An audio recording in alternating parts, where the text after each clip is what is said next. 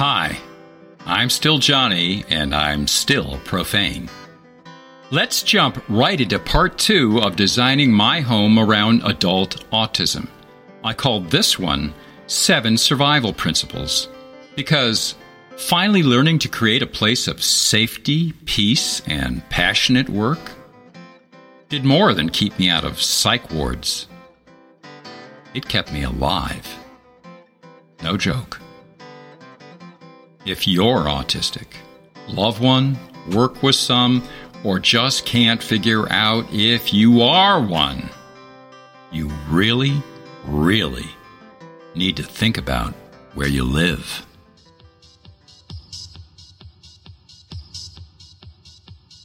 Here are the 7 principles, and some bonus tips I've used for myself.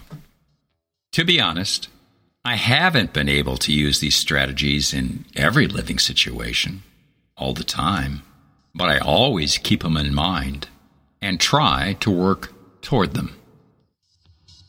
1.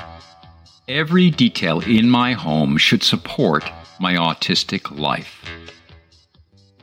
Limited social interaction, intense passions and interests, a need for structure and routine, sensory processing differences, executive functioning differences, and physical or cognitive disabilities.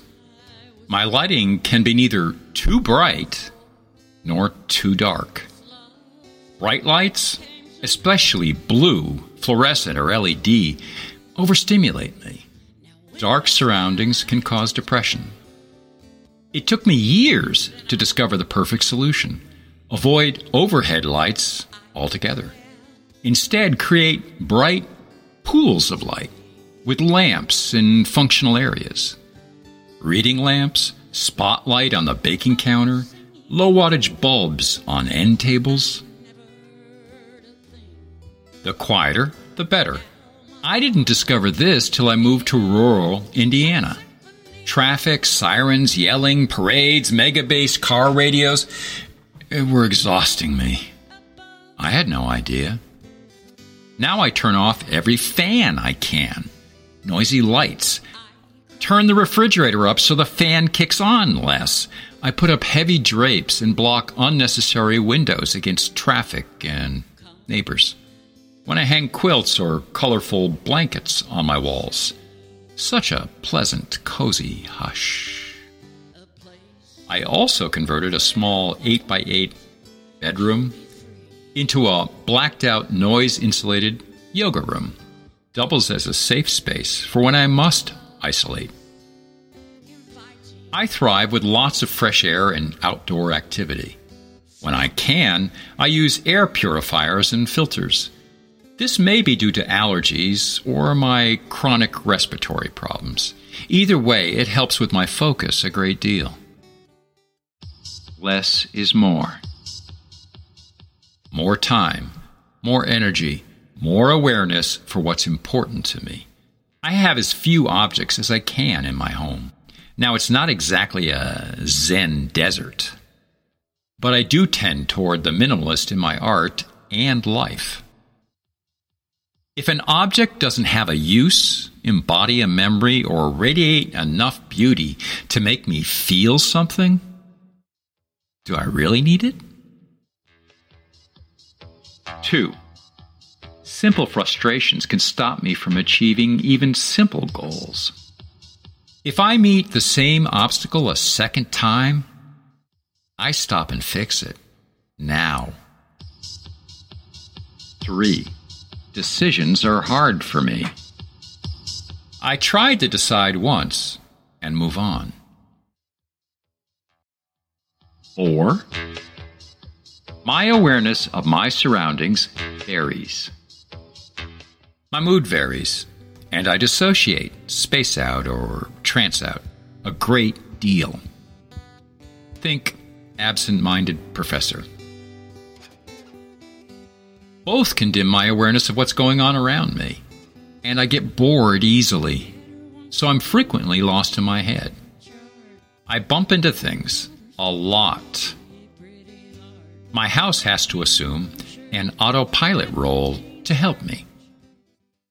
I tend to rely on cognitive maps in order to get around. I put furniture and floor items in logical places, and then never move them. At least not without planning and thought. That way, I can get from point A to point B without thinking. Like stepping around the bathroom scales in part 1, which if you haven't heard, you should go download. Finding the right home for a tool or utensil is key. I imagine, where does an object want to live? Where does it feel it wants to belong? Like a pet. Where's the first place that pops in my mind when I picture using the object? Fingernail clippers, for instance. In a hurry, I might use them anywhere in the trailer, playing guitar, sitting and chatting at the table, but after, they always go home to a specific corner in my bathroom drawer, because that's the first place I groom after a shower. I avoid rugs. I invariably trip on them because I forget they're there, or when I'm not aware enough to lift my feet. I trip on wall-to-wall carpet, too.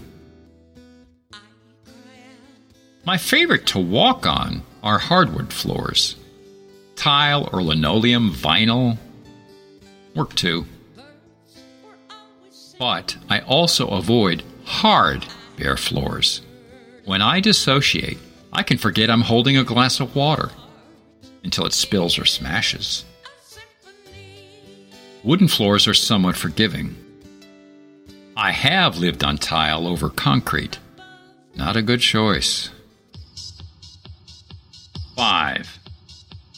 I have trouble negotiating 3D space. I constantly bump into things with the bruises to prove it, and it takes a lot of attentional energy to avoid injury. I put foam rubber on the corners of counters, washing machines, shelves, anything I bump into. I try to make sure all hallways are clear of all obstacles, including pictures on the wall if they stick out much. I try to keep all doorways clear, at least 2 or 3 feet. No nearby furniture, baskets, shoes, piles of odds and ends. The concept of flow is central to my life. I never made a religion of feng shui, but I use a few principles religiously. I try to design each room as if water were flowing through it. Where would it flow freely? Where would it be forced to slow down? Where would it get trapped? Because in my foggy mental state, I tend to wander like water. Path of least resistance. I must be very careful of open doors, cupboards, drawers. I walk into them or bonk my head over and over. When I can, I remove them. This also helps me organize, as I talk about in the next point. 6. If I can't see it, I forget it. Soon, it doesn't exist for me. Things in drawers piled in layers, things behind doors, things in cupboards, things under beds, all become invisible to me.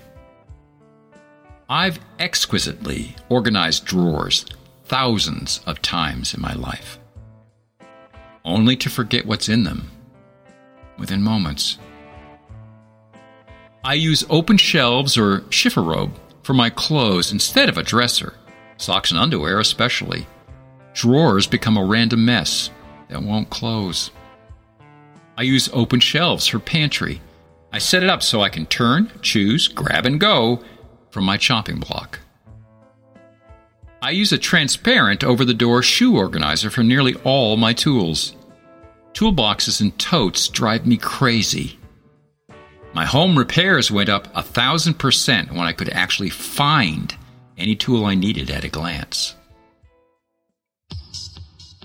Number 7. If I can't touch it, I don't really understand it. Soon, it doesn't exist for me. Using my hands helps me remember, think, understand. This includes writing. If I write it, I remember it. Sometimes, if I just handle the tools in one of my nooks, baking or writing, it can give me the desire to do. So I leave as many tools out to touch as I can. They lend me motivation when I stroke them. I organize my workspace around ease of reach. If I use a measuring cup daily, I make sure it's within an easy arm's reach in my cooking nook. Same for my hammer on my workbench. If I use a tool several times a week, it must be within a few steps. If I use it once in a while, I make sure it's in plain sight within the room. But less than monthly? Do I really need it? I obsessively containerize in transparent containers like jars. Objects with similar uses belong together in my mind and in my living space. I'd rather grab one jar of screwdrivers than decide which ones I might need. Easier putting them away, too. I use baskets, trays, jars, pails, whatever I have handy to group similar objects. Without containerizing my life, too much fussy detail.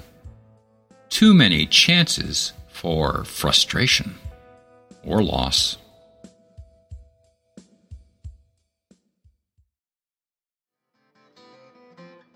I hope you got some ideas from Part 1 and Part 2. Some you might want to try out. Some may inspire you to find your own solution. I hope you'll share your ideas with me in the comments. You might want to check out the further reading in the transcript at autisticaf.me, along with other posts. Quick reminder, find hashtag AutisticAF Out Loud podcast on Apple, Spotify, most podcast platforms. On YouTube, closed captions support folks with audio processing difficulties, like me. If you learned something from this episode, please consider supporting my expenses. Most podcast apps have a support button, and there are links to PayPal and Ko-fi in the transcript. Or use Facebook Pay to Johnny Knapp, KNAPPAU. But, as always, the best support you can offer. Share this episode with a friend that you know cares.